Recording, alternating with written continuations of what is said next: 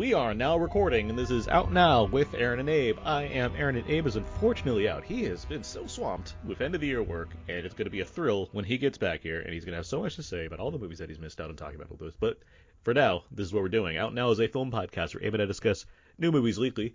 We like to have these special bonus episodes as well, whether it's one of our fun commentary tracks or something completely different. And this is just like review stuff right now. We have been a lot of movies that have been coming out over the past couple weeks because that's just how things are in December at the end of the year.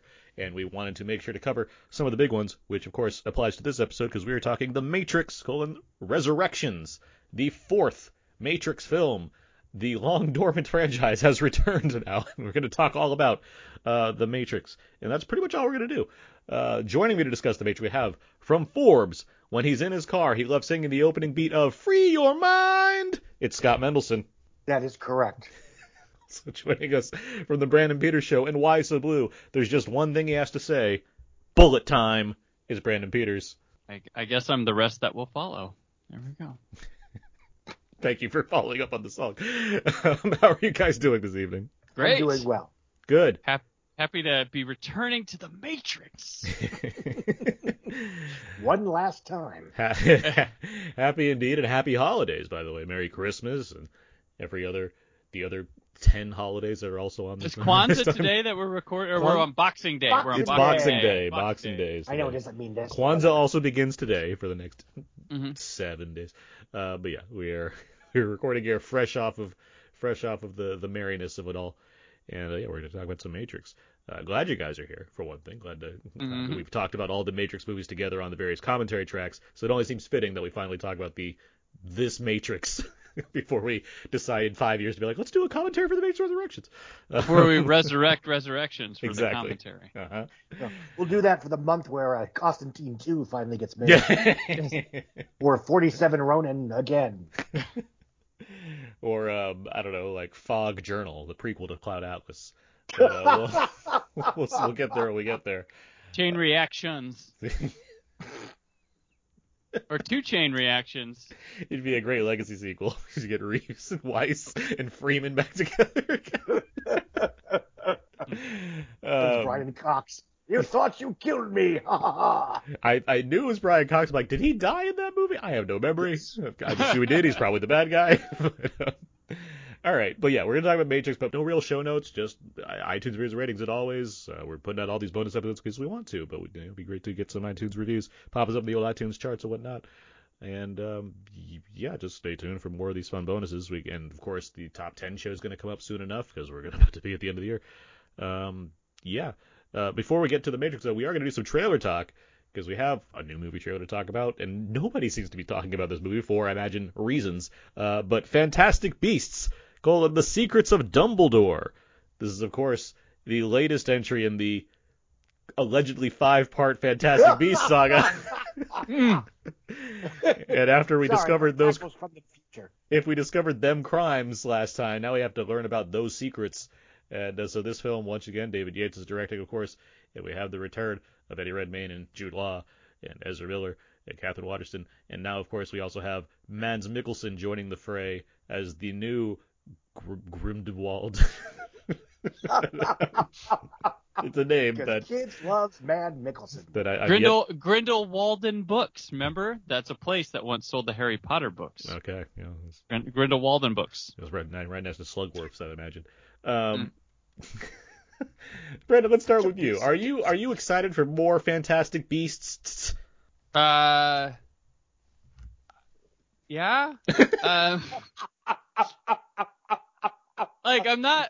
I'm fine with these movies. I'm not like, what? Like, oh, it's more like, oh, here's the next one. And so you're more like a kid going back to Hogwarts as opposed to a guy excited at a Quidditch match. You're like, yeah, I guess I'm going back. Yeah, it's homecoming. I guess I'm going. Yeah, I don't know. Like these, like I really like the first one. I still enjoyed some things about the second one, though. It is yeah, it's something. But I don't know what this new trailer is supposed to be telling me about. Like, it feels like, I don't know, feels like some possible overcorrections or something might be. Like, where's Catherine Waterston in this trailer? Like, there was a gang of 4 that we were supposed to be getting on board with. 2 of them, the boys, they're featured. The girl, one of them kinda, and then the other, I didn't see her Well, at one all. went bad, right? That was the end of Grindelwald. Yeah, Like, one, one yeah, went to the dark it was side.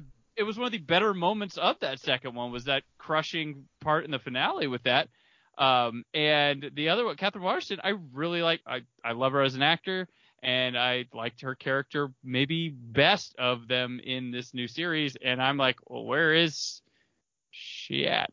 But you know what? Haven't seen the movie, but I don't know. The trailer did not be like, woohoo, we're back. It was just like, oh yeah, that's coming out, and it looks like one of them. I don't know. That's not a ringing endorsement, though I do want to see this movie. Scott, how about you? Oh, my pulse is quickening. My britches are soiling. My timbers are shivering. Did I do that right? Yeah. Yeah. I mean, it's whatever. I'll see it because it's the job. I'm more curious to see it just in terms of what are they going to do to try to recover from the train wreck that was the Crimes of Grindelwald. And as someone that thinks that Dark Phoenix was at least better than than Apocalypse, I mean, even if it's better, I think the damage is already done. Even aside from J.K. Rowling's off-screen transgressions, which I nice think pun there, Scott. Nice pun. Fitting for this movie that we're about to talk about, also. Yeah, that's ironic. But again, I'm inclined to think stuff like that doesn't impact outside the online bubble. I mean, if for no other reason than at the end of the day, the Harry Potter films themselves are still wildly popular on VOD and streaming. But, you're right. Catherine Waterston, one of the main characters in the first 2 films, is nowhere to be found in this trailer. And, if I'm wrong, then I apologize, but I've heard rumblings she's not in the movie all that much. So they went from a film that, look at all these new, delightful new characters in the eventually Harry Potter world to, okay, now we're going to focus on the villain, and we're going to tie this more into Hogwarts, because that's, I guess, what people want, to it's now all about Dumbledore. And, again, I'm stalling, because honestly I have nothing insightful to say about this. Well, I mean, let me jump in then, because if I wanted to play devil's advocate for a series that I have no real investment in beyond, I like those, and I'll see them eventually. Because I didn't read the books, I have no real, we've talked about this in our Harry Potter commentary, which you can listen to right now on iTunes. I mean, while we don't necessarily know the entire goal this whole time, hasn't it always boiled down to this is going to be basically an origin story for the whole Dumbledore, Voldemort stuff that just and this is how we kind of got there, and then we're using. I didn't think Voldemort would be any part of this. Not necessarily this film, but isn't kind of building into the lore of all of that just by using these Newt and these other side characters to kind of etch us into where this came from? Yes. Yeah. The issue is that I'm having, again, I think this was magnetized in the second film, is that we're basically seeing the same story told with a slightly different coat of paint. The first film, I wasn't big on it, but A, I'm in the critical minority, whatever, that happens. And B, at least I think it was trying to tell a different kind of story other than, the good wizard versus the dark sorcerer. Sure. I would argue the second one still held on to that. I mean, it's not. I don't think it's a really well done film, but you have major characters that are making certain choices and where their intentions lie or where they want to go. I mean, it's as much as I dislike that film, I do agree that yes, it has really good moments in it. And I do think it's not playing into a, I don't think it's playing into certain conventions. I'm curious where this goes, but I can agree with you as far as why we need 5 of these. I don't exactly know what that's supposed to build fair, to. I mean, I'm sure Warner Brothers has had these conversations. They see the same numbers that I see for, Dark Fate and Divergent 3 and, Terminator Dark Fate. And did I say Dark Fate already? I meant Dark Phoenix. Mm-hmm.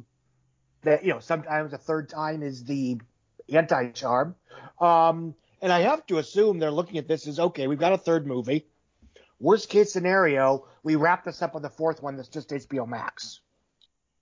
And I would like to think that they have made a third picture that's at least more character focused than the second film, which I thought was incredibly plot focused. Very much so. To Oh, the point, yeah. to the point of repeating things and adding things that were unnecessary. Yes. Wholly unnecessary and that wild. Yeah. Oh god, yeah. That whole like Yeah, backstory we've seen that the like movie. negates Flashback to the itself as it flashback to goes. the flashback. that had nothing to do. Yeah, Yeah, but that was nothing ultimately to do like, with these- I guess that was a story you told us. Yeah. Well, that's a red Oh. herring. Thanks. Yes. Well, here's another question. I mean, Well, the trailer. Okay, sorry. Go real ahead. quick. I mean, because we're talking about like the necessity of this or what have you. Like, I get that it's nice to introduce new characters, and yes, I mean they're fun characters. Newt and Dan Fogle, Jacob, and Catherine Waterston's character, and Tina, right? And then she has their sister, right? Mhm. But I mean, it's not. They did cast at the beginning of this whole thing Jude Law and originally Colin Farrell / Johnny Depp, and now Matt. I mean, it does feel like we want to tell stories that feature these major stars in them, right? Yeah.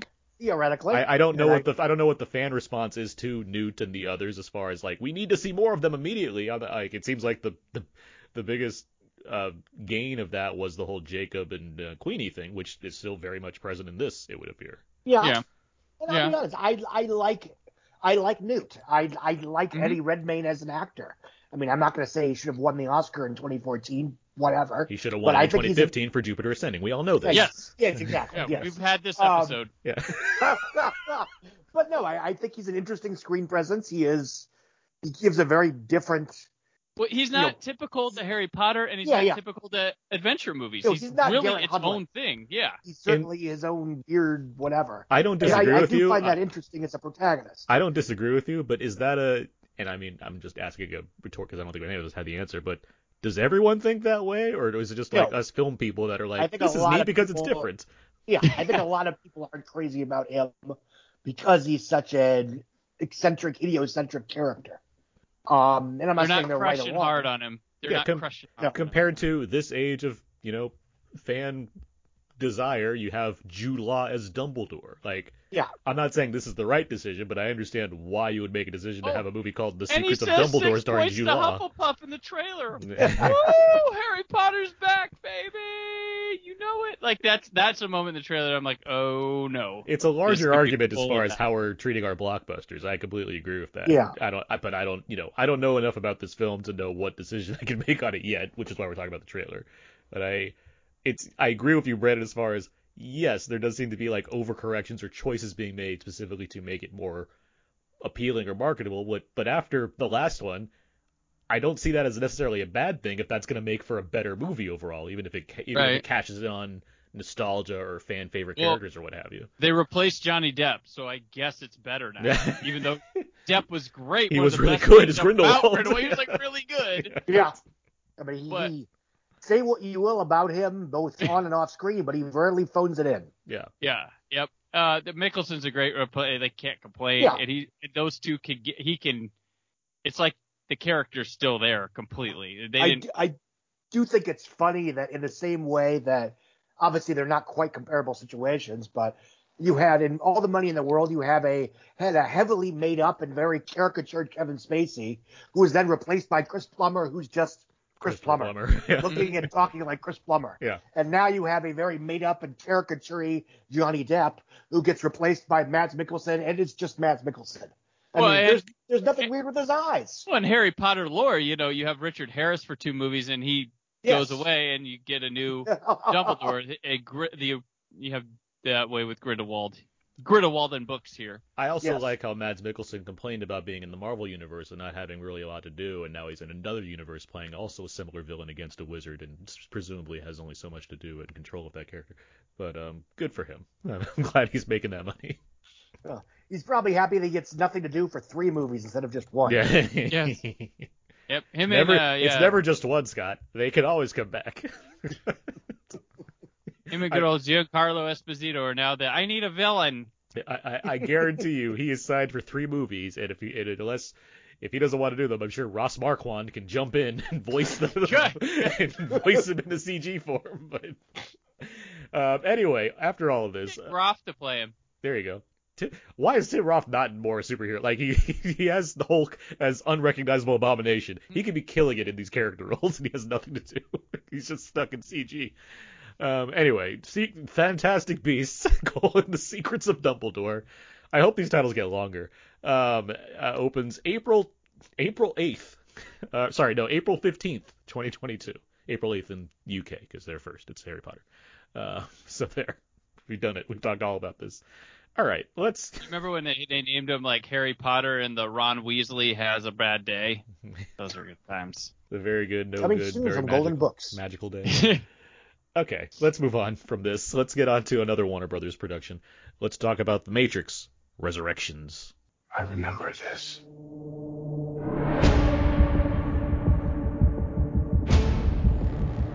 So deja vu. And yet it's obviously all wrong.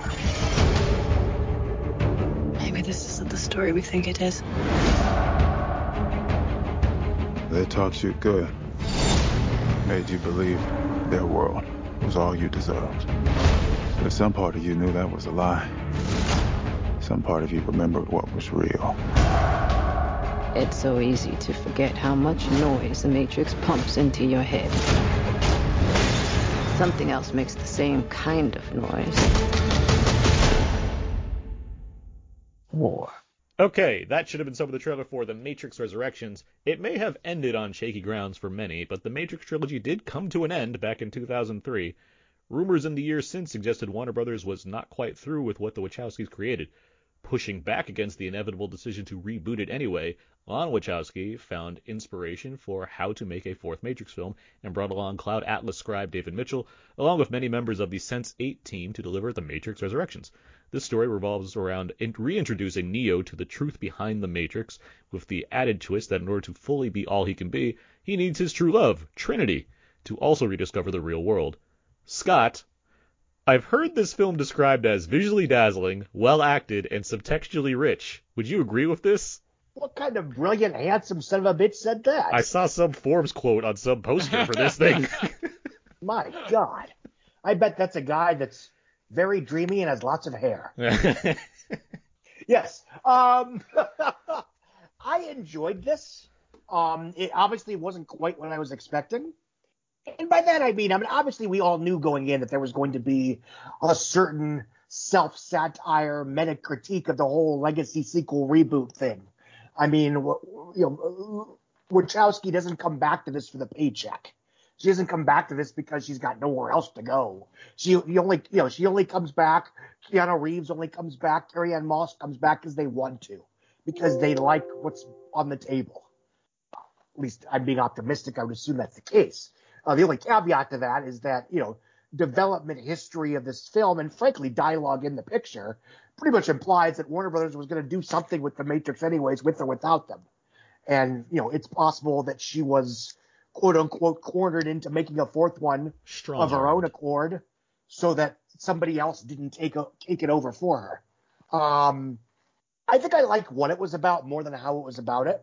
I do like the very of the moment conversations about legacy sequels and nostalgia and what people take away from these franchises. I do like and this, I didn't say this, but I don't know who did, except that, if The Last Jedi was basically Rian Johnson saying Star Wars is for everyone, then I think to a certain extent, The Matrix Resurrections was Lana Wachowski saying, The Matrix is mine. It's still mine. And I don't care what weird crap you people have done with it over the last 20 years. It's still mine, and I'm going to have the last word, damn it. And I think that's very powerful, even if I think the movie itself doesn't quite work as much as I wanted to as a big screen IMAX popcorn entertainment. But it's certainly worth seeing because it's interesting. Well, I certainly want to dive into that more, but I want to go to Brandon first. I want to know your thoughts on this film, but before you talk, I just want to say, after Brandon and myself get our general thoughts out there, we are going to delve into this movie and what it's about and the spoilers and what have you, just because that's going to make for more interesting conversation. So if you haven't seen The Matrix, you're joining most of America because it's bombing right now, but also you can see it on HBO Max or in theaters and then come back to this podcast. But Brandon, what are your thoughts on The Matrix Resurrections? I've only seen it one time. I'm definitely going to catch it again while it's on HBO Max. I went to the theater opening night. I enjoyed the heck out of it then. Like Scott said, I was loving a lot of what it was about. And as I have distanced, like each day since I've seen it, I've grown fonder of the movie, and my mind unlocks more. And I think it has that kind of gift. Like, I know I see the comparisons a lot to The Last Jedi, and that's one thing that movie did. As you return to it, there was new treats for you to have there. There was more to think about and stuff you weren't realizing. Someone else is going to point something out to you that you're going to be like, holy crap, that's great. It's a lot to chew on. I know The Last Jedi is the easy one to point at and say it's this. I think that's the accessibility, but this is a lot like David Lynch going back to Twin Peaks and being like, have fun with your expectations, because a lot of Twin Peaks people didn't know a lot about David Lynch or took some of the other things, and he went in with that third season on Showtime and just did his thing and even poked fun at the people and did all, like, I mean, he took Cooper and made him the caricature of what he saw people liking about him as a just drone dummy, quoting things, just drinking coffee profusely and eating pies. And you have that here with this Matrix movie, whether it be in your face with a lot of some of the on the nose things or subtle. And I think a lot of the in your face ones referencing to the meta nature of this movie are to open a door to come in rather than just being like, do you get it? Do you get it? I think it's opening a door to some people who might not pick up on that and bringing it in. But there's so much here. The one thing that this movie wants to deny that is actually something the original Matrix movies are, is that they did pioneer action spectacles. They did. Like, regardless of what it really is about, it changed the game. It kneecapped Star Wars, The Phantom Menace, as that came out as a visual splendor. It did both. It did all these things. And this movie's kind of mad about that. And its action sequences aren't going to change the game in any way or even live up to some of the heights of the original trilogy. But it does produce a couple really awesome sequences in there. But I think the people, that department isn't where the movie's head's at, and that's okay. But I think that's where a lot of people going in may be looking for, and that's what this movie kind of might be about in places. We'll get to that. But I really enjoyed what they were serving. I was on board with everything they did, even if it's loose here and there in spots. I appreciate that. This is a full-on. I can't believe there's like no compromise in this movie. I can't believe it that Warner Brothers puts this out like this. And I'm happy for it. We're better for it. But like the Matrix before, and like this says, will the lessons be learned? Well, no one's going to see it, so no. No. But I love this movie, that this movie exists. Very happy with it. And I leave, like I said before, this isn't going to be for everybody, and I knew that immediately. I'm not surprised by people saying things and who the people are saying things, and this movie isn't either. So I really like it. I think you should see it in a theater, but if you're not comfortable and HBO Max is fine with you, that's fine. But you probably wouldn't sell Spider-Man, so you're comfortable going to the theater. Anyways, that's me.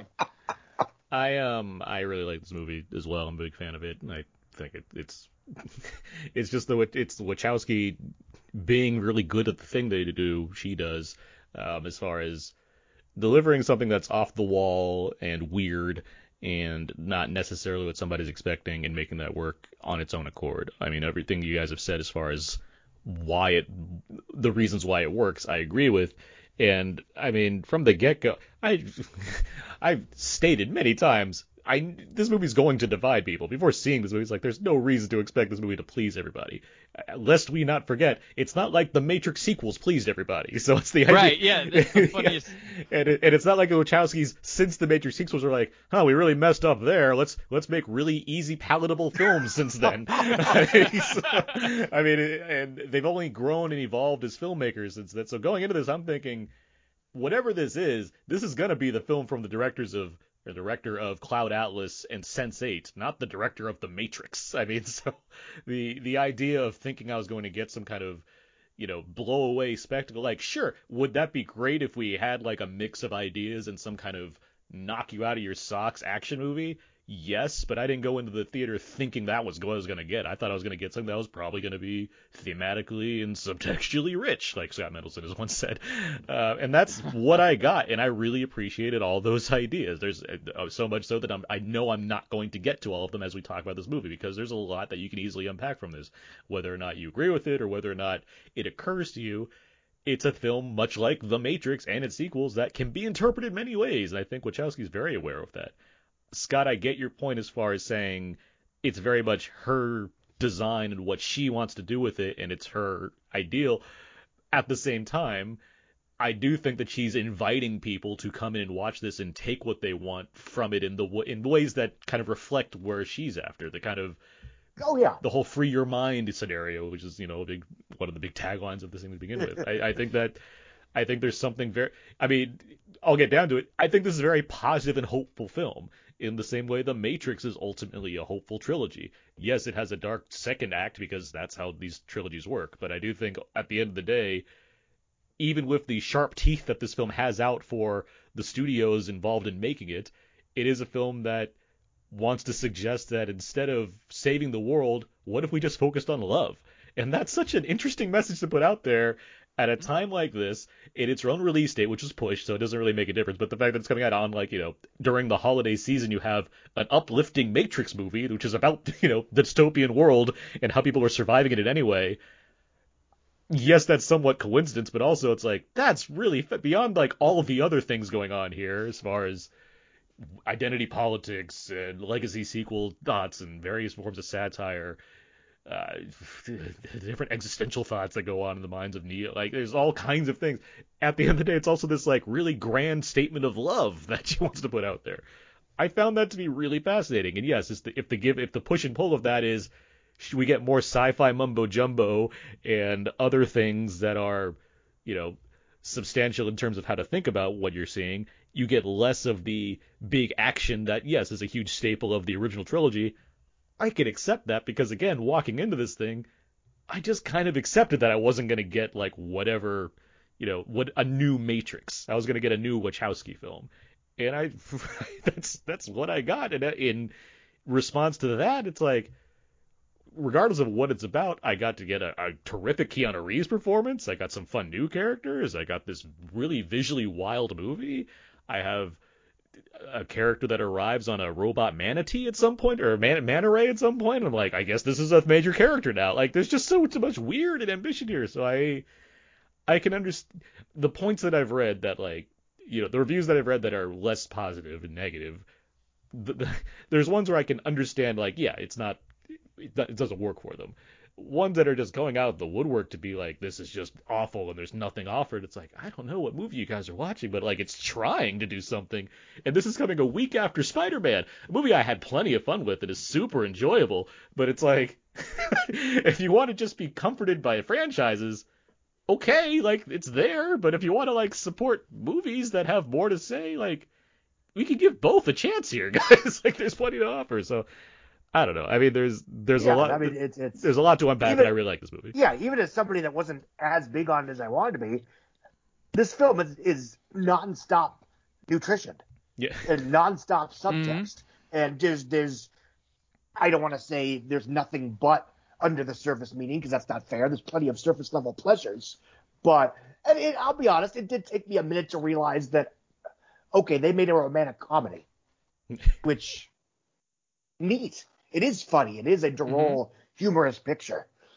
It certainly is on I guess, in big picture, what I took from it was, not unlike something like Ready Player One, where you had Steven Spielberg looking at sort of the pop culture legacy that he created and what the people that grew up on his films, the world that they created, and, weeping in despair.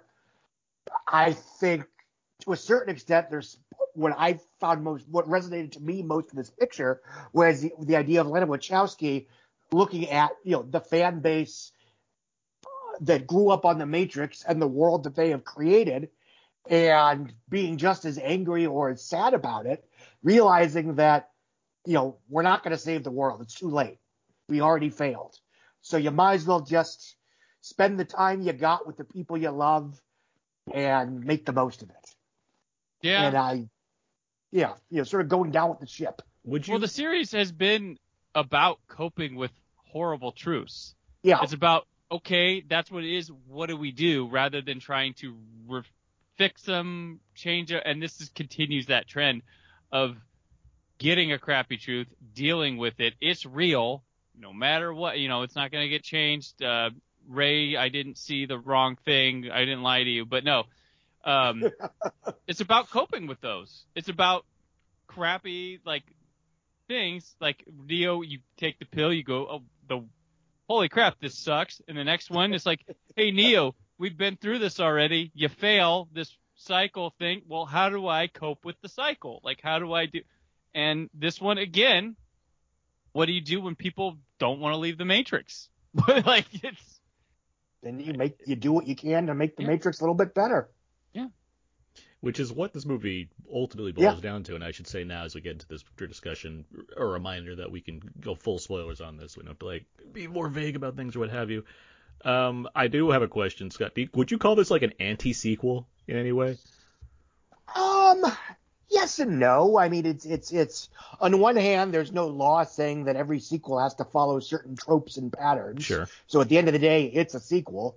And the only reason I rebel against the notion is it's sort of I'm sort of tired of filmmakers saying, Wonder Woman 1984 isn't really a sequel. The Suicide Squad isn't really a sequel. Guys, they're sequels. It's okay. And to be fair, that's what Tim Burton said about Batman Returns back in 1992, and it was still silly then. But that being said, I do think there's obviously a certain, I was not, maybe I was expecting a certain way for this to remind me of Gremlins 2 of all things, or Wes Craven's New Nightmare. Yeah, it is a sequel to a trilogy that almost explicitly breaks the fourth wall and says, we are aware that the trilogy exists, in movie form. They inspired XYZ. This is their legacy.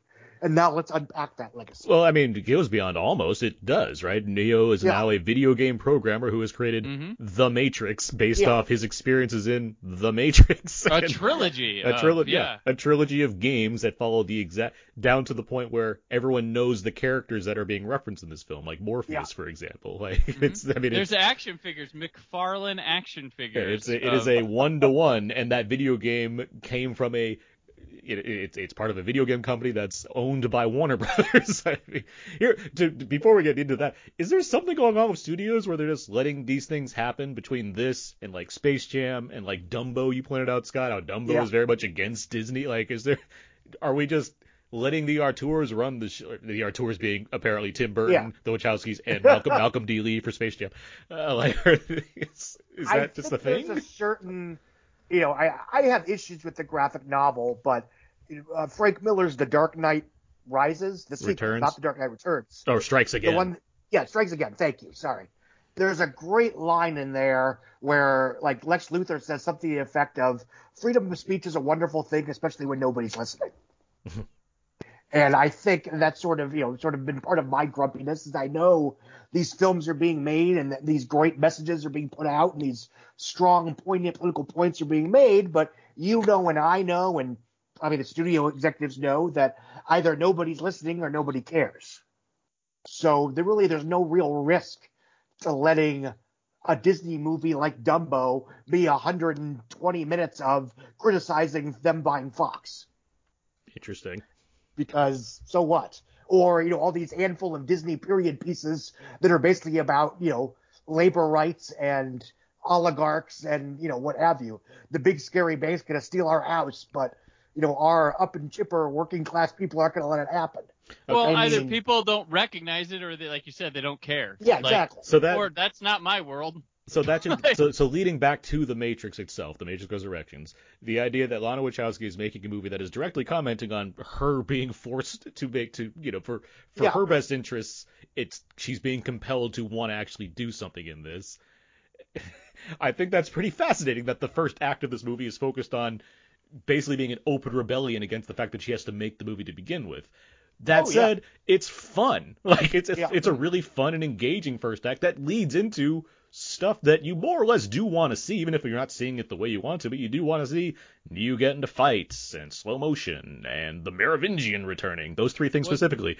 Like, I mean, well, I love that they take the bullet time and they play it against. Like it's like not what you like playing against expectations. Like definitely. And I think with the studio, there's dumb studio execs who be like, oh, Vegas, that's really funny. That's really funny. Put that in there. Yeah.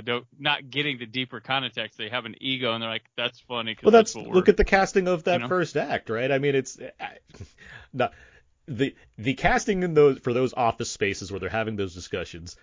I think it's good on the actors who, yes, they're playing a certain type, and I'm sure there are younger executives that do think very specific ways that line up with what's going on in those rooms. I mean, it's a trip to think about, like the idea of a studio watching this and seeing a reflection of themselves and going along with it. Right? Yeah.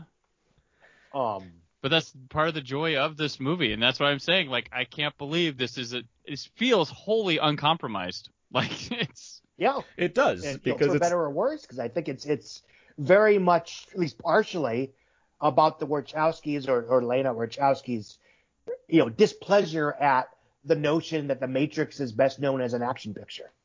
Yeah. And I'm not going to say she intentionally take the action scenes, but that wouldn't surprise me. I mean, so it wasn't where her head was, yeah. To talk about the action scenes for a second, Lana Wachowski, so obviously the original Matrix and the sequels, they were choreographed by Yuen Wing-Ping, right? And they're shot in a certain way where they blew the doors off for like Hollywood action films of their day, right? There's a lot of wide shots with slow motion bits and martial arts being incorporated with gunplay and slow motion, all that. It sticks out. This film, I'm aware Lana Wachowski was on second unit. She was doing the work as opposed to not before. And I mean, there's certainly an intention with the action. Like, I guess I've watched it twice so far, and the second time around, it's really only that Merovingian fight that doesn't really feel right. The rest of it, I think, is about as clean as it needs to be. Like, I'm not saying it's, there's no highway fight or lobby shootout as far as the action goes, or even. I found the action very narratively inconsequential, which again may have been that's different than the filmmaking, though, Scott. Yeah. Right? Oh no, I don't think the action is filmed badly. I just find that it's narratively without real thematic and character purpose, and I wasn't visually wowed. So I'll take one of the two. Sure, I think you can make that argument for a lot of the action in all the Matrix movies, honestly, and I think it's Wachowski knowing, I mean, she may be more interested in the ideas being presented and exploring the worlds that she and that they have created. But, I mean, I don't think they're beyond the entertainment value they get from seeing cool stuff. I mean, these are movies that are live-action anime that has action scenes in it that these movies are very much ripping from. So, I mean, it's, for this movie specifically, I still think, like, the energy there to want to deliver on that is present. But, I mean, how do you make lightning strike again, I think is my thought. There's, like, I'm going to do something creative, and I do think there's creative stuff in here. I think, like, there's that whole motorcycle chase sequence at the end. I think it's pretty terrific. And there's a bit involving, like, people jumping out of windows and having, like, people bombs, which is, like, I haven't seen that kind of thing before. Like, it's great. Or, like, that's happening. Yeah. Or, like, even, like, the use of bodies. Like, I mean, one of the big complaints about The Matrix Reloaded, right, is the big Smith fight where there's all those Smiths. Here's a film that also has sequences where there's a lot of bodies in one place, and you can do that for real, and the effects are better, and you can really blow it all out, which I think they do. I mean, if there's one thing they quote unquote correct, it's how to make a lot of bodies versus one person. Where granted they're not clones, but I do think, like, there's effort there to do certain things that feel unique for the film itself. Yeah, you could headcanon it that it's a different Matrix. The action's not going to look the same. I mean, it's truly, Yeah. it has a different look to it, and that's part of the game, is to make you wonder if this is the same Matrix, is this the same era, how long have we been?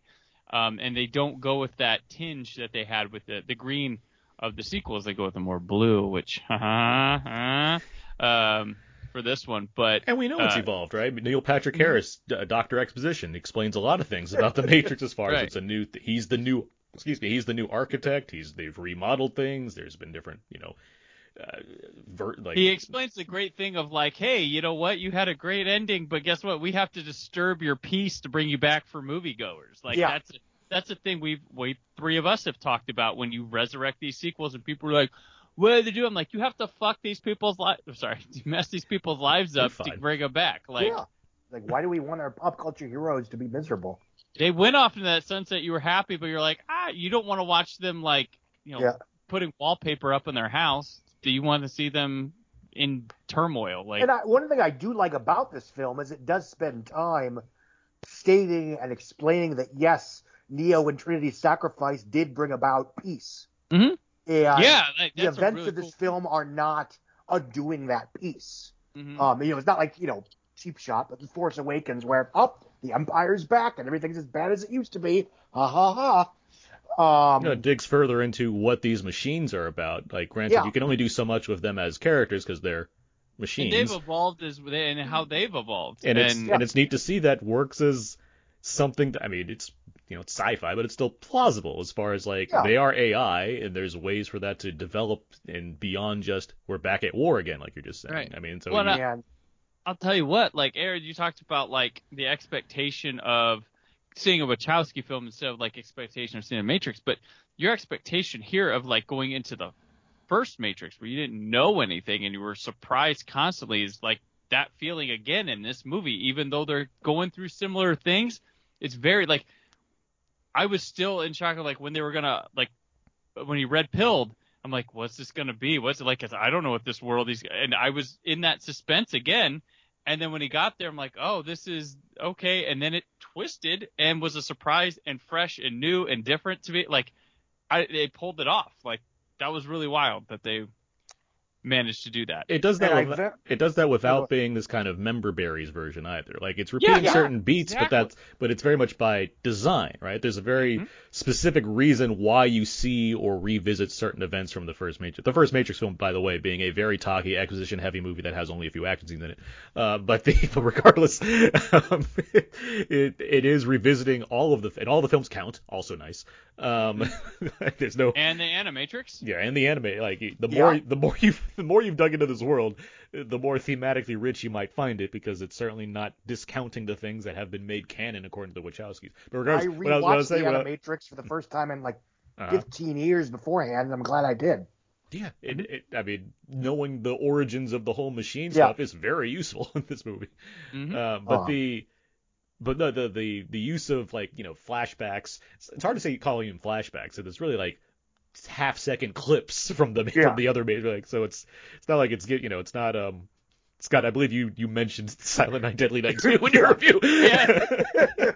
Sorry, I thought I was expecting Lawrence Fishburne to scream "Garbage Day," but I do like how it's not it's not. And it's fine. It's not criticism. It's just sure, no, I get it. Yeah, and even you mentioning the idea like being something like Force Awakens where it's deliberately doing a certain kind of thing. Sure, you're being eased into this world again, but it's not relying on that to inform how this film is going to work as far as what to expect. Like, it's using them as as a natural way to continue the story, because that's the story that happened. And what I think is interesting about this picture is it does play a little bit in the Force Awakens sandbox in terms of, this is very similar to what we saw 20 years ago, but with a lot of the narrative tension being, how is this different? Why is this different? And how is it going to, how is what we're going to see next different than what we're used to, and why? Yeah, why do we need this? Use that as a tool for suspense. Yeah, why do we need this movie? Why is Wachowski making this movie? And yes, there's a cynical part of it as far as she had to, but there's also she did have an idea. It's not like we're watching this movie and thinking, oh, it's creatively bankrupt and clearly they're just going back to old things to make them seem fresh again. Like, there's a lot on this movie's mind that I think that delves into where she has become, she was literally an entirely different person back in 1999. So like, that's what I found the most interesting about the idea of revisiting this world. It's like, what do you do with that now? Like, clearly she's evolved as a person. Like, what is that going to look like in this? And I think but with all the things that we learn about this version of the Matrix, it's very present throughout this movie. Oh, it's because I was with you at the screening, and I wasn't sure how I felt with it afterwards, and I'm glad I had about 24 hours before I wrote my review, because it grew on me. And it's you have a trilogy that was sort of doing something that was entirely different than what had come before, relatively speaking. I mean, yes, there are anime references and John Woo references, yada yada yada. But then it's like Tarantino. Like it's not just ripping it. It's like it's taking it and remixing it and doing it its own way. Yes. Mm-hmm. But then you have this, which by default is like, okay, are they going to play the hits? Are they going to comment on the legacy? Are they going to? And what I liked about this picture, especially in this weird nostalgia-driven franchise era, is they relished everything that happened in any of the movies, even the sequels that now everybody claims weren't that good. They didn't shy away from any of the Matrix content. They used it all. Yeah. Which I wish more franchises would do. It's funny. We talk about how, Halloween by ignoring all the sequels, or Superman Returns ignoring the sequels. Like, what are the two most popular franchises right now? Yeah. Marvel and Fast and Furious. They use everything. In fact, I think when they write a script for a new Marvel movie, they say, okay, let's find one that people didn't like 10 years ago and find a way to make it more thematically worthwhile. It is something that I like about this new Spider-Man, by the way, as far as it's a film that very much acknowledges not only like the good ones, but the ones that you and I like. Well, I think there's a push here too, because they possibly knew going back to a Matrix sequel that was a legacy sequel that it would be selective, like a J.J. Abrams with Force Awakens, and not mentioning a thing about the prequels or something like that. And this made a point, be like, no, I made 3 movies. Yeah. I love all 3 of my movies. That was my story. And she's all about like, no, because there's a lot of people like, well, I like The Matrix, but those other 2, or, that's very much the stigma. It's great now that people love the Matrix sequels. I've seen so much praise, but that has been over time. Like when they first came out, I just remember people being pretty combative about Reloaded, and then it was a quick kill for that franchise. And I think the people who enjoyed it weren't old enough to be vocal on the internet or astute enough to write about it. The adults in the room. But that's why I think a thought process when writing this might be is those people are going to come out of the woodwork like, oh, they're going to make the real sequel to The Matrix. And I'll be honest. Guess what? Thrilled. She did. She did, but not like you're thinking. So. Which is weird to say it's not like you're thinking when it's like, what is the ultimate version of the sequel to The Matrix at this point then? Like, I mean, someone described, and this is perfect. I hope there's a poster that goes with this. Well, yeah. To a lot of people, The Matrix is the lobby scene from the first one. That's all it is to people. And it's Neo, Trinity, we're in this cool world where we do these weird things, and it's so much more. And I love that if you notice, and I didn't come up with this, I was pointing out, Trinity and Neo never yield a weapon in this movie. Yeah. Other people do. Neo's actions throughout the movie are all defensive also. And they're a blocking mechanism. He's basically using pushes and stuff. Yes. So, like he specifically says to Morpheus, I don't want to fight. Like he lets himself get beaten up until Trinity gets mentioned, basically, and it's like, okay, fine, let me get you away from me. Let's talk about these performances more, because there's a lot of, Keanu Reeves is fantastic in this. Yeah, I would argue this is one of his best performances as an actor, and I think that I think we're past the point where we like laugh when we say something like that, because he's given a lot of very good performances as he's found himself as an actor. Whatever range he has, there is a pocket he fits into where he can really deliver. And I do think having the information he has is playing this character, let alone just who he seems to be as a person these days, I think he read this script and really embraced the idea of being a guy that's confused and paranoid and has this love-struck feeling about it. Like, he has all these different things, and I think he's really playing them well. Like, it's one of the more rangy performances I think he's given in a film. Yeah, Oh. yeah, he's. And it's very much out, and you sort of mentioned this to you. It's not a conventional Keanu Reeves performance. It's not something we're used to seeing with him. From among other things, he actually looks his age, which makes me obviously I'm a huge Keanu Reeves fan. I always have been, as I'm sure you guys are too. But we've done many commentaries for his movies. Exactly. But I'm just saying that as much as I enjoy his work now, I am genuinely excited to see what kind of work he does when he sort of graduates into be a crusty character actor. It's funny, like you say that, and I'm not denying he hasn't still done like leading man roles, but like after The Matrix, he kind of dug in a little bit as far as being more he has movies like, what is it, is it Thumbsucker? Like, just like movies where he's like supporting, where he's like he has these like supporting roles that he's taken and he's or like even The Gift, which is before the sequels, like where he plays effective He'll even people. do like The Lake House. He'll do stuff like that. Like, yeah, I'm saying he hasn't not taken lead roles, but I mean in terms of I know, yeah, there's an even being advanced, an older guy. Yeah, I get that. Yeah, I think a pivotal moment in his career is not taking Speed 2 that has paid, like, because now if he does a sequel, he must really believe in it. Like, or when he does a film, he believes in it. Like, Speed 2 is the easiest keep your career up high, big paycheck thing he could have done, and it was a huge passer. It was like, what an idiot. Well, he also doesn't seem to be pretentious about this. Like, that's entirely his always be my maybe role, where he's spoofing himself. Like, he seems to get it. Like, well, his turning it down was genuine. As we have seen over the years, it wasn't some like punk move. Like, it was a genuine, and had they given him some more time, he may have done it. Yeah. So in this movie, you want to talk about actor Carrie-Anne Moss, one of the most underutilized performers of the last couple decades. Even though she had some stuff. She hasn't not been Matrix, acting, but yes, but she hasn't not been acting, but she's been great. Like, there was a little like weird zombie movie called Fido. She was really good in, but like she's not had the prominent career off The Matrix like a male breakout star might have had. But Marvel, the Netflix series, brought her back into a bit more of a fold when she was in Jessica Jones. But it's nice to see her here and just killing it. Like, absolutely. Trinity's at her most complex here than she's ever been, and she handles it with this like cool ease that is unbelievable. And there's a lot of connection for her and Neat, like the way she and Reeves work together, I think, is at its purest as well. Like, it, obviously they're connected or bonded in the other movies, but this one is really playing off the fact that they were always meant to be together, and I do think it pays off in this movie.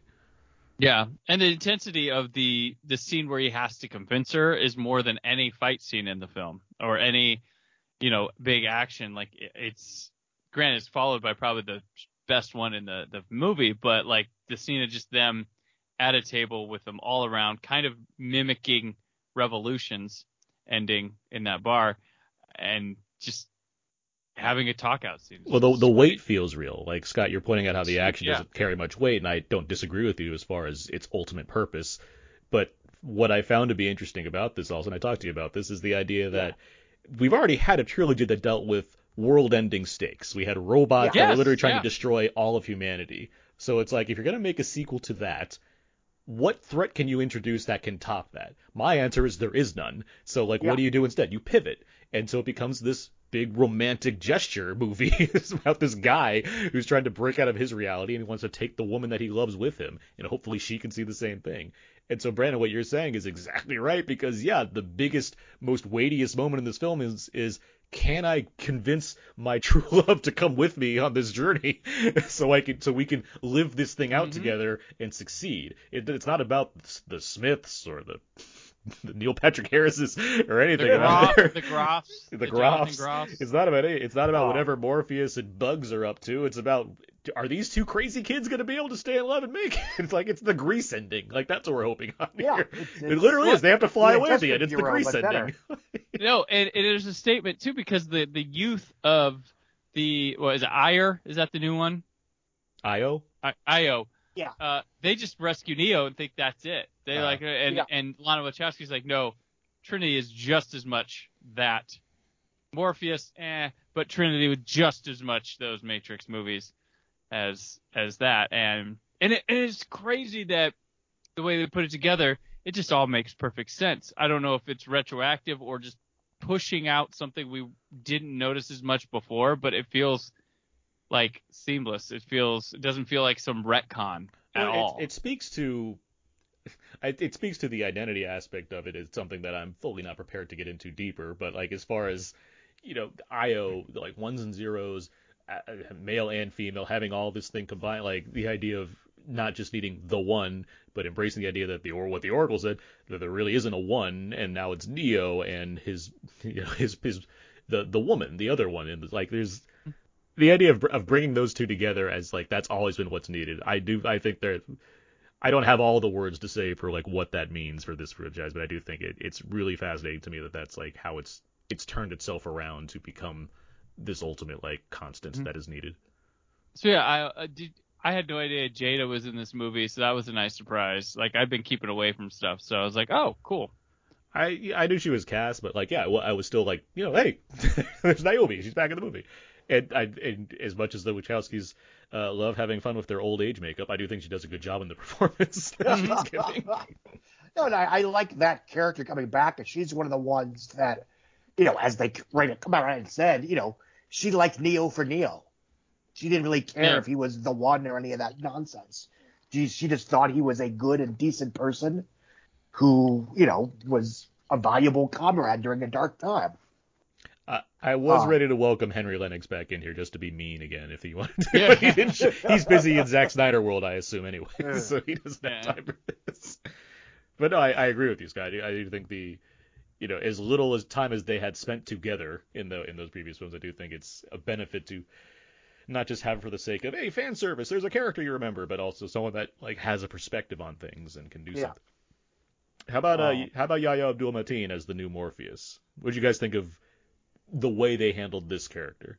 I think I think he's very good, and I think he's very quickly defined himself as a very chameleon-like actor, where, no two performances are the same, and, in a Gary Oldman kind of way, I have no idea who he really is, or what, he has yet to really have his own star persona, because every part he takes is wildly different.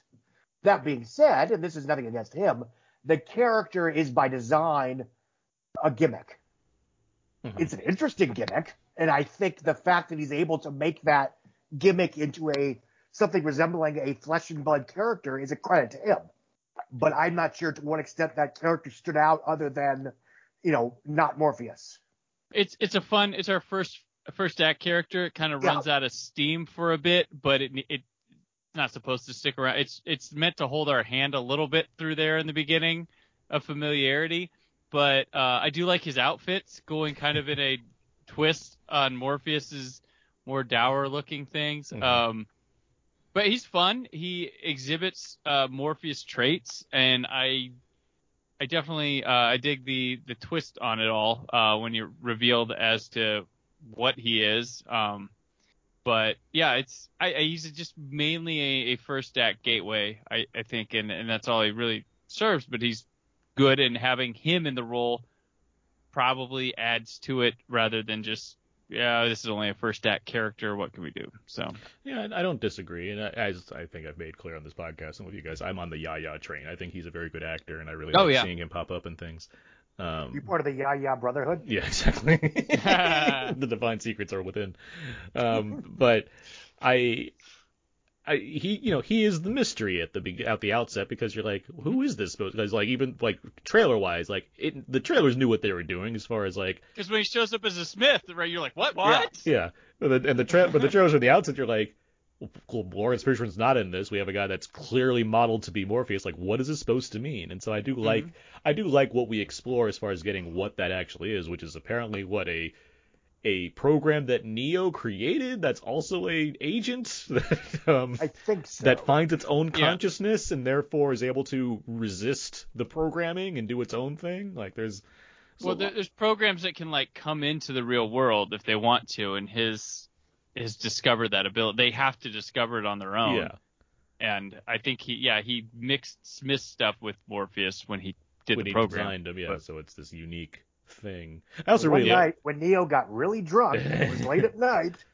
pretty much based on what Neo's character is, like that's pretty Yeah. much what he does.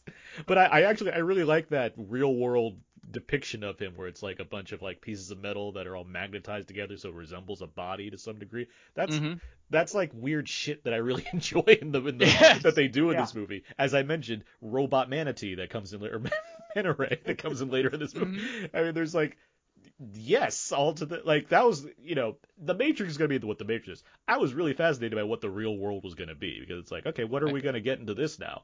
And I do think they have so many cool ideas and what. Now we're going away from the acting. We'll get back to that. But I mean, there's so many cool stuff with the, like, I talked about this on the Reloaded commentary, right? I really enjoyed what Zion was when we first met there. And now we have Io, which was also really intriguing to me. It has its own sky and atmosphere. It has robots and humans working on farms together. Like, cool. Like, and there's lots of meanings you can read into that. Strawberries. Yeah.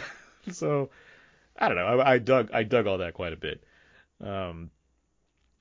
What else? Bugs. Jessica Henwick's character. Brandon, what do you think of Bugs? She's great. I like her. She was one of the best parts of Glow Hand. And she's someone I like seeing here. Iron She's Fist.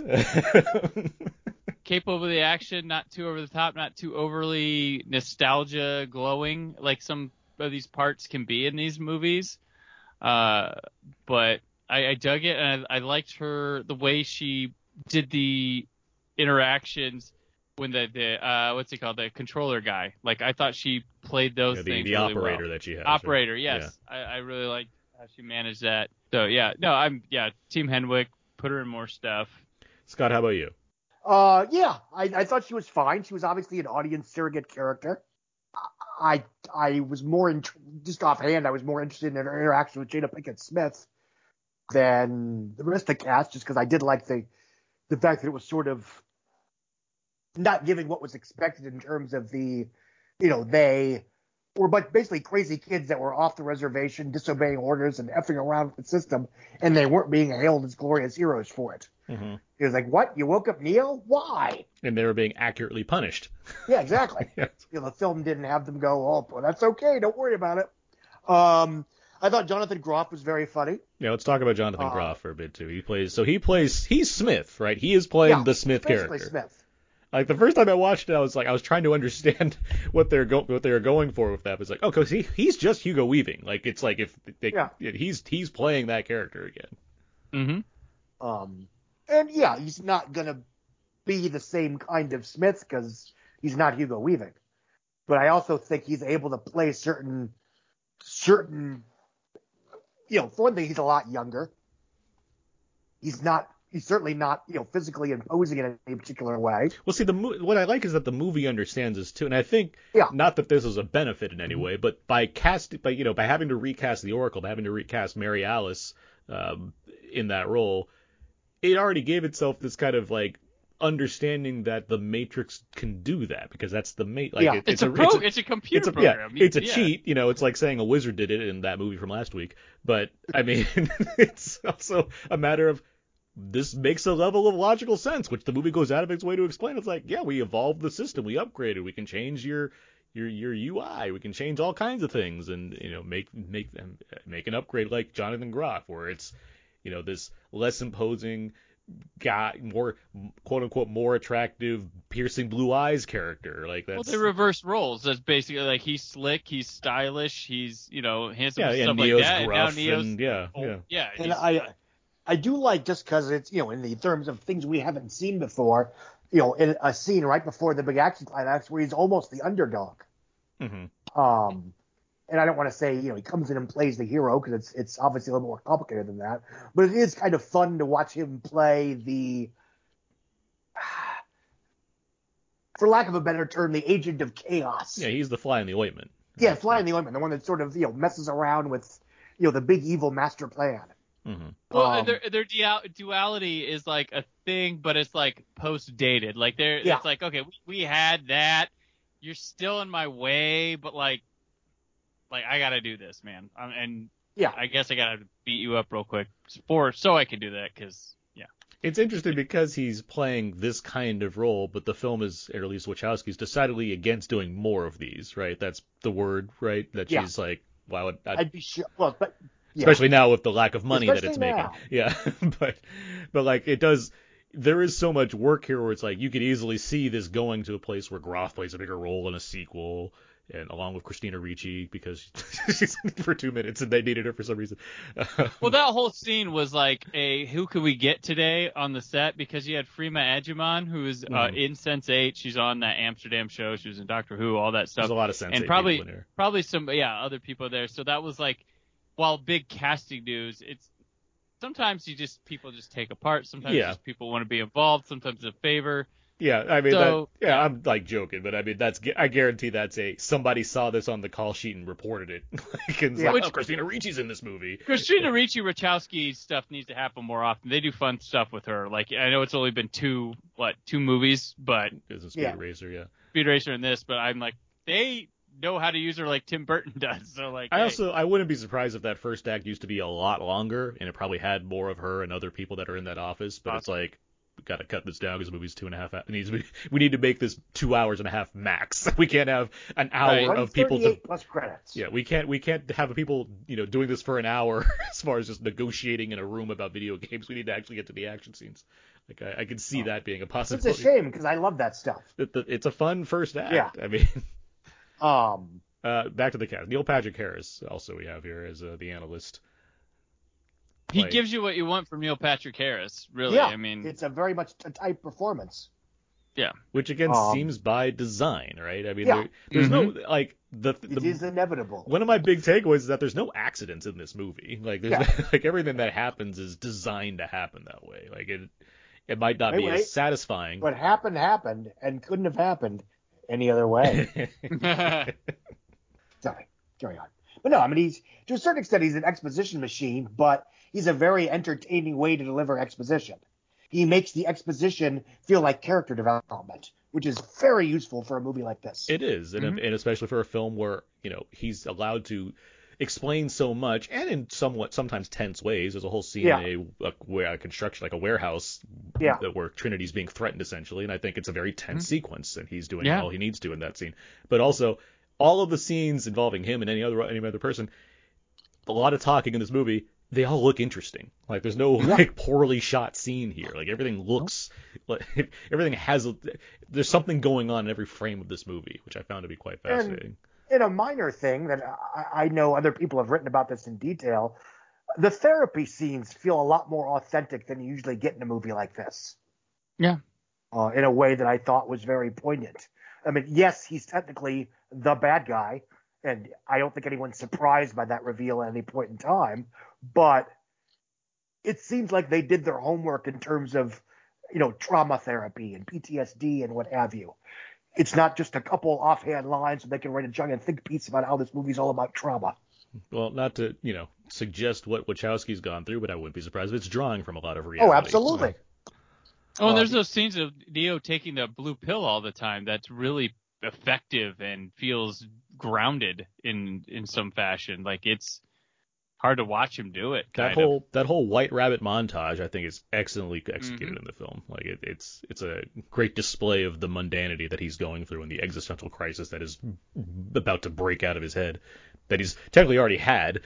That we're just kind of seeing the fallout from all of it.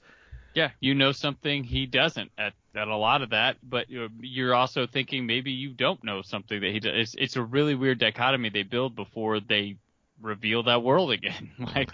And the many immediate differences between what we've seen in the original films and what we're seeing now prevents us from being in a position where we're just waiting for Neo to catch up with the continuity that we already know.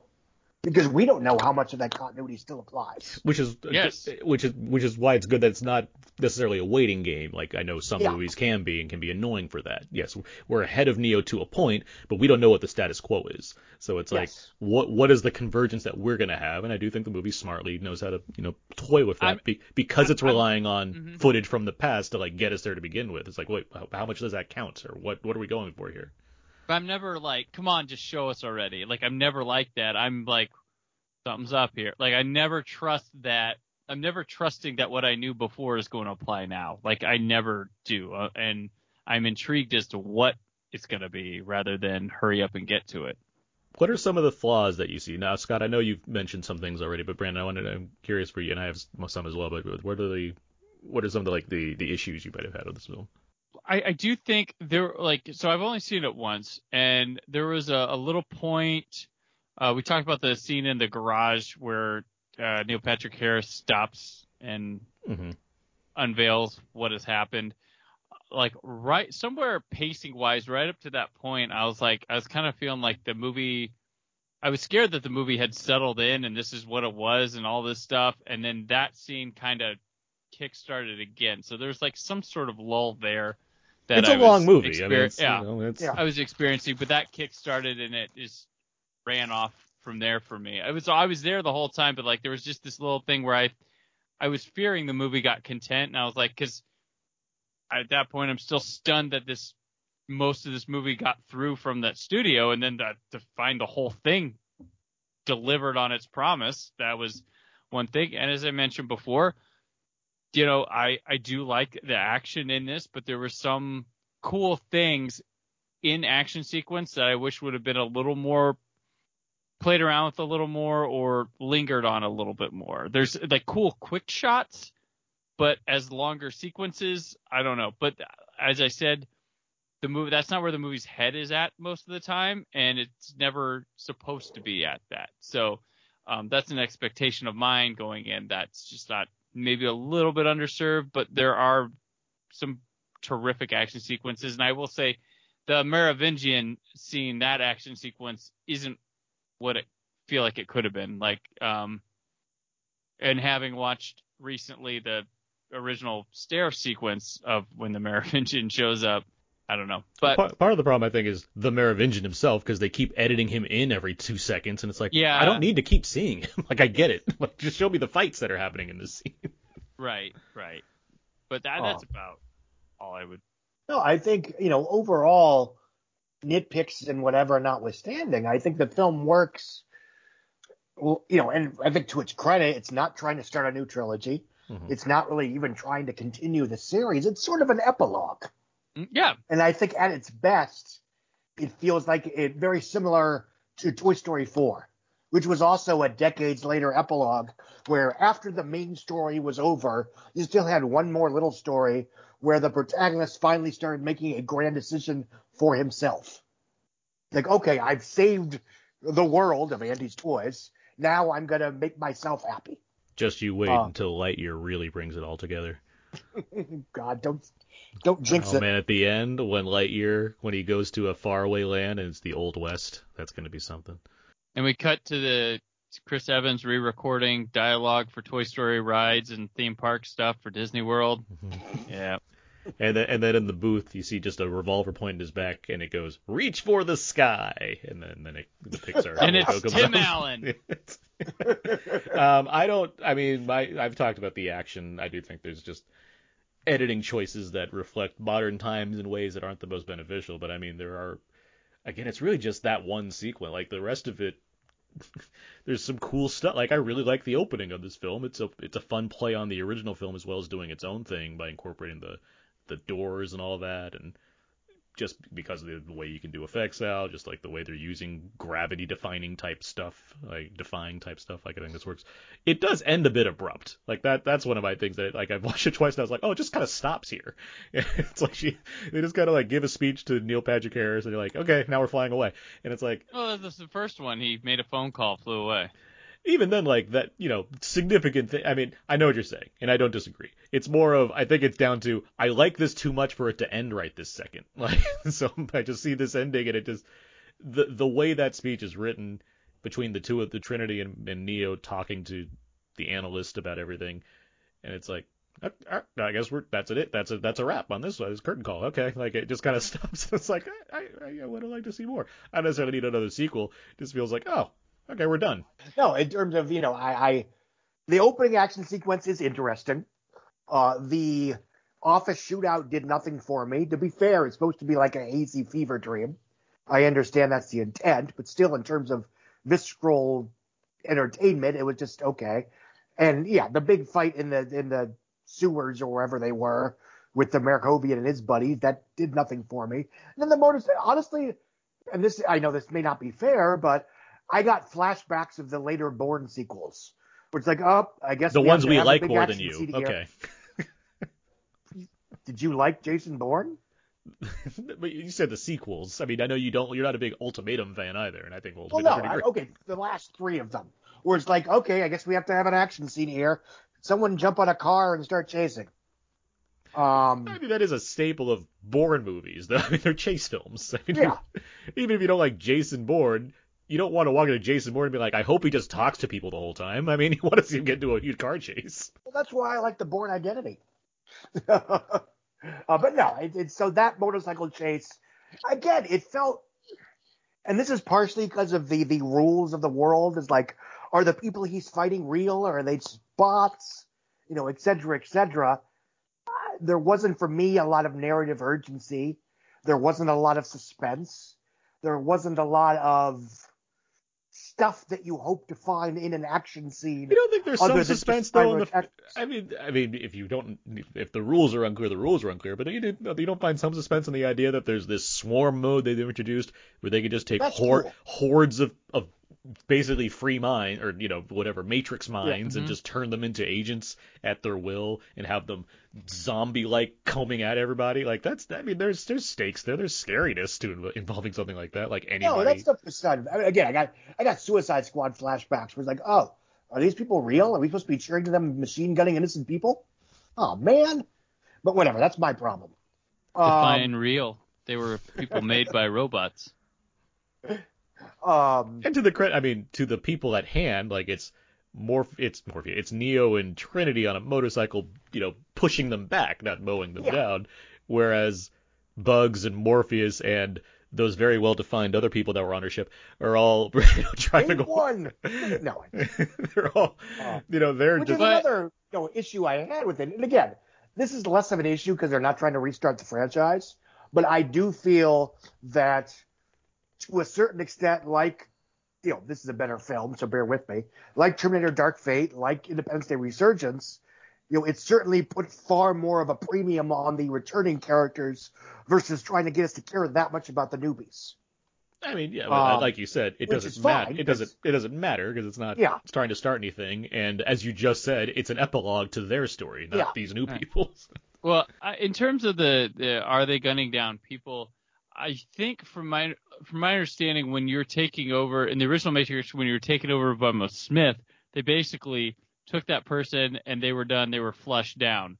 And when they take over like a swarm, the Matrix itself has sacrificed that person for that. They're gone. They'll have to regrow them and put them in when they do that. Like, I don't think they That's swarm fair. and then come back. Like, so that is just that's the Matrix already having excised that life beforehand. So I don't take it as mowing down a person. I think it was mentioned in one of them or something like that. And or again, maybe I'm thinking of the Animatrix, which counts. No. But You're absolutely, and again, this entire conversation is basically me explaining why it's a 3-star movie instead of a 4-star movie. And I do think I liked them 18 years ago, and in the meantime, I've become very fond of the sequels and what they came to represent. And I do think I was sort of thrown for a little bit of a loop by this being so wildly different than the other ones. That's fair. But again, that's, as I said, I was hoping for that when I went in, though. I was hoping for it to be wildly different than the other ones, but in a good way, because I didn't want to. I didn't want to be expecting the same thing again. It's also for me. If you want to argue like what's separating it from being a quote unquote masterpiece in my eyes versus just a very good movie that I liked a lot, it does come down to like how much story they're trying to tell within one movie. I mean, that was my biggest issue with Jupiter Ascending. It felt like we only have one chance at this, so let's just tell all 3 stories within one film. Yeah. This feels somewhat similar. It's more of, we don't want to do this again. Let's just tell one big Matrix story so we can satisfy Warner Brothers and get this stuff out of our system based off whatever thoughts that we have, and we can do it here. And it is crammed full. not that it bothers me necessarily, but from the reviews I've read that are negative, but at least consider what's going on, it does feel like that's one of their thoughts. It's like there's so much exposition here, there's so much story trying to be told. It feels like they're cramming a lot through one door. Like, I can understand that criticism for this. There's a lot to take in, and that said, the medium of film is not something that necessarily needs to be consumed just once to have a final word on it. I mean, it's, you don't look at a painting once. I mean, you can watch movies more than now. Yes, it's not necessarily fair to require someone to watch something multiple times in order to get it fully, but the option is there for you to do so, and you can appreciate it as such. Brandon, you're looking forward to watching it again. It's okay. Well, I mean, also, Wachowski's doing this moves the goalpost further from Warner Brothers making it on their own without them. Yeah. So they're probably not going to retouch this property. It like has a clear ending here and a clear desire to not continue. Revisit Animatrix stuff, make an anthology series where you can do stupid things you want. That's the immediate future. If you want to do Old Age Trinity and Neo down the line, you now have moved that further away. Probably another 10 years. They can still do the Michael B. Jordan Morpheus prequel story that was rumored for years. Wow. I'm sure that's still in their back pocket, I'm sure. I mean, you sit there, you have 5 previous Neos that you can make trilogies and stuff out of too if they wanted. But that seems like great Animatrix fodder, honestly. Exactly. Yeah. I mean, it does. Like, I think that's with this franchise, that's the best way to go. Animatrix, live action Animatrix-esque, and little one-off stories that play with the concept, explore that. That's where you explore these things rather than having a voice with everything, a personal touch. If you want to get adventure-y, if you want to get heavier mythology-esque, that is something that a creator is not really concerned with when making true art with their pictures. That's where you go with it, and that's And the other thing is that you could just say that this property is done. Yeah. We don't. Again, that's not directed at you in any way, shape, or form. But I wasn't begging for another Matrix film. The extent that I was excited about this, it was mostly because I liked the people involved, and the first trailer was dynamite. I don't think anyone was begging for one. I think there was a hesitancy if there were to be more. Like that was the thing. And then when Wachowski, when she came back, when Lana came back, it was like, well, she's got something to say, or else there's no way in hell she'd come back. No, that's been my whole thing since this was announced. It's like that's what I've been trying to tell people. Because when it was announced, it wasn't just we're making another Matrix. But guess what? Lana Wachowski, Keanu Reeves, and Carrie-Anne Moss are coming back to make a Matrix. So right there, I'm like, Wachowski's okay, and they're bringing back the 2 dead stars of the film. Now I'm very curious what that's going to be.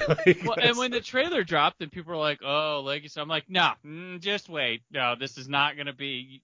Hold on. Like, she didn't come back to do this. Like, what in her catalog has told you that she's going to just unless there's some huge project she was promised to do this, like a beyond belief project." A bound cinematic universe, no. Yeah, and I think, I don't know if we mentioned it on the Matrix commentary or not, that Matrix Reloaded, it was one of the reasons I was interested in this picture is none of them had to do it. Yeah. Right. No single person. Okay. So we've talked about this plenty. It's just a bonus episode, so I like what we got into here, and I do look forward to seeing what comes next as far as how this stops and what that prompts, because I do think, Brandon, you're on the best track as far as if you're going to do something animated spin-off seems to be and based off the box office receipts, I can only imagine that'd be the appropriate pivot they would take if they still feel like they need to mine something from this franchise. That's what they're doing with Blade Runner, so go for that with Animatrix. Yeah. So, when should people go and see this movie? It's currently in theaters in IMAX. Brandon, when should people see this? Too late. It already flopped. Okay. I mean, I'm theater. It's a Wachowski movie. I mean, and you have the thing is you have a rich litter right now in theaters of great directors and good films to go with them. And I consider this one of them. And you're probably going to go see Spider-Man, but I would say you could go see this too to get that spectacle, or HBO Max if you don't feel comfortable going. Scott? I mean, health concerns notwithstanding, IMAX, Dolby Vision, sit as close as you're comfortable and just drink it all in. Spider-Man owns the IMAX guy. You can't go see Matrix in IMAX. Yeah, there are showtimes. They did it. Well, yeah, we had one. For now. Maybe not by Friday. But no, I mean, and, if for whatever reason you don't feel comfortable going to a theater, put it on the biggest TV, turn off all the lights, lie down on your beanbag chair, and just... I hear you. I don't disagree. Nice Matrix watch it on your Revolutions laptop. reference there. Dude, What was that? you went to the source there for a moment. Yeah. I agree with what's being said. I do recommend this movie heartily. I think it's pretty fantastic for what we got out of it, and it deserves to be seen on a big screen if you can. And obviously, the Max option's available as well. Great score, by the way. It's a great sounding movie. There's a lot to appreciate from that. But yeah, all right. That's it for this bonus episode. Where can people find more of your guys' work online, Brandon? The Brandon Peters Show, thebrandonpetersshow.com. I'm currently on a little break for myself, taking some time off, but you have this. Probably do some videos during that time, and there's Old Space Show. So brandonpetersshow.com, Twitter, Instagram at Brandon4KUHD, and yeah. Scott Mendelson. Forbes.com. Google some variation of Forbes, Scott Mendelson, the ticket booth. I'm at Twitter at Scott Mendelson, and that's pretty much it. You can find everything I do over at Why So Blue and WeLiveEntertainment.com. I have some stuff on Variety occasionally as well, and I'm on Twitter, AaronsPS4, and all my stuff ends up on my personal blog, thecodazeek.com. You can find this podcast everywhere. You can find podcasts, iTunes, Audioboom, Spotify, Stitcher, all that. Email us at outnowpodcast@gmail.com. Find us on Facebook, Twitter, and Instagram. We have all our handles and everything there. Brandon, Scott, thank you both for joining me for this Matrix conversation. Thank you. You're very welcome. Glad to have had it, and glad to have once again freed our minds. That's going to do it for this bonus episode, so until next time, so long, and goodbye.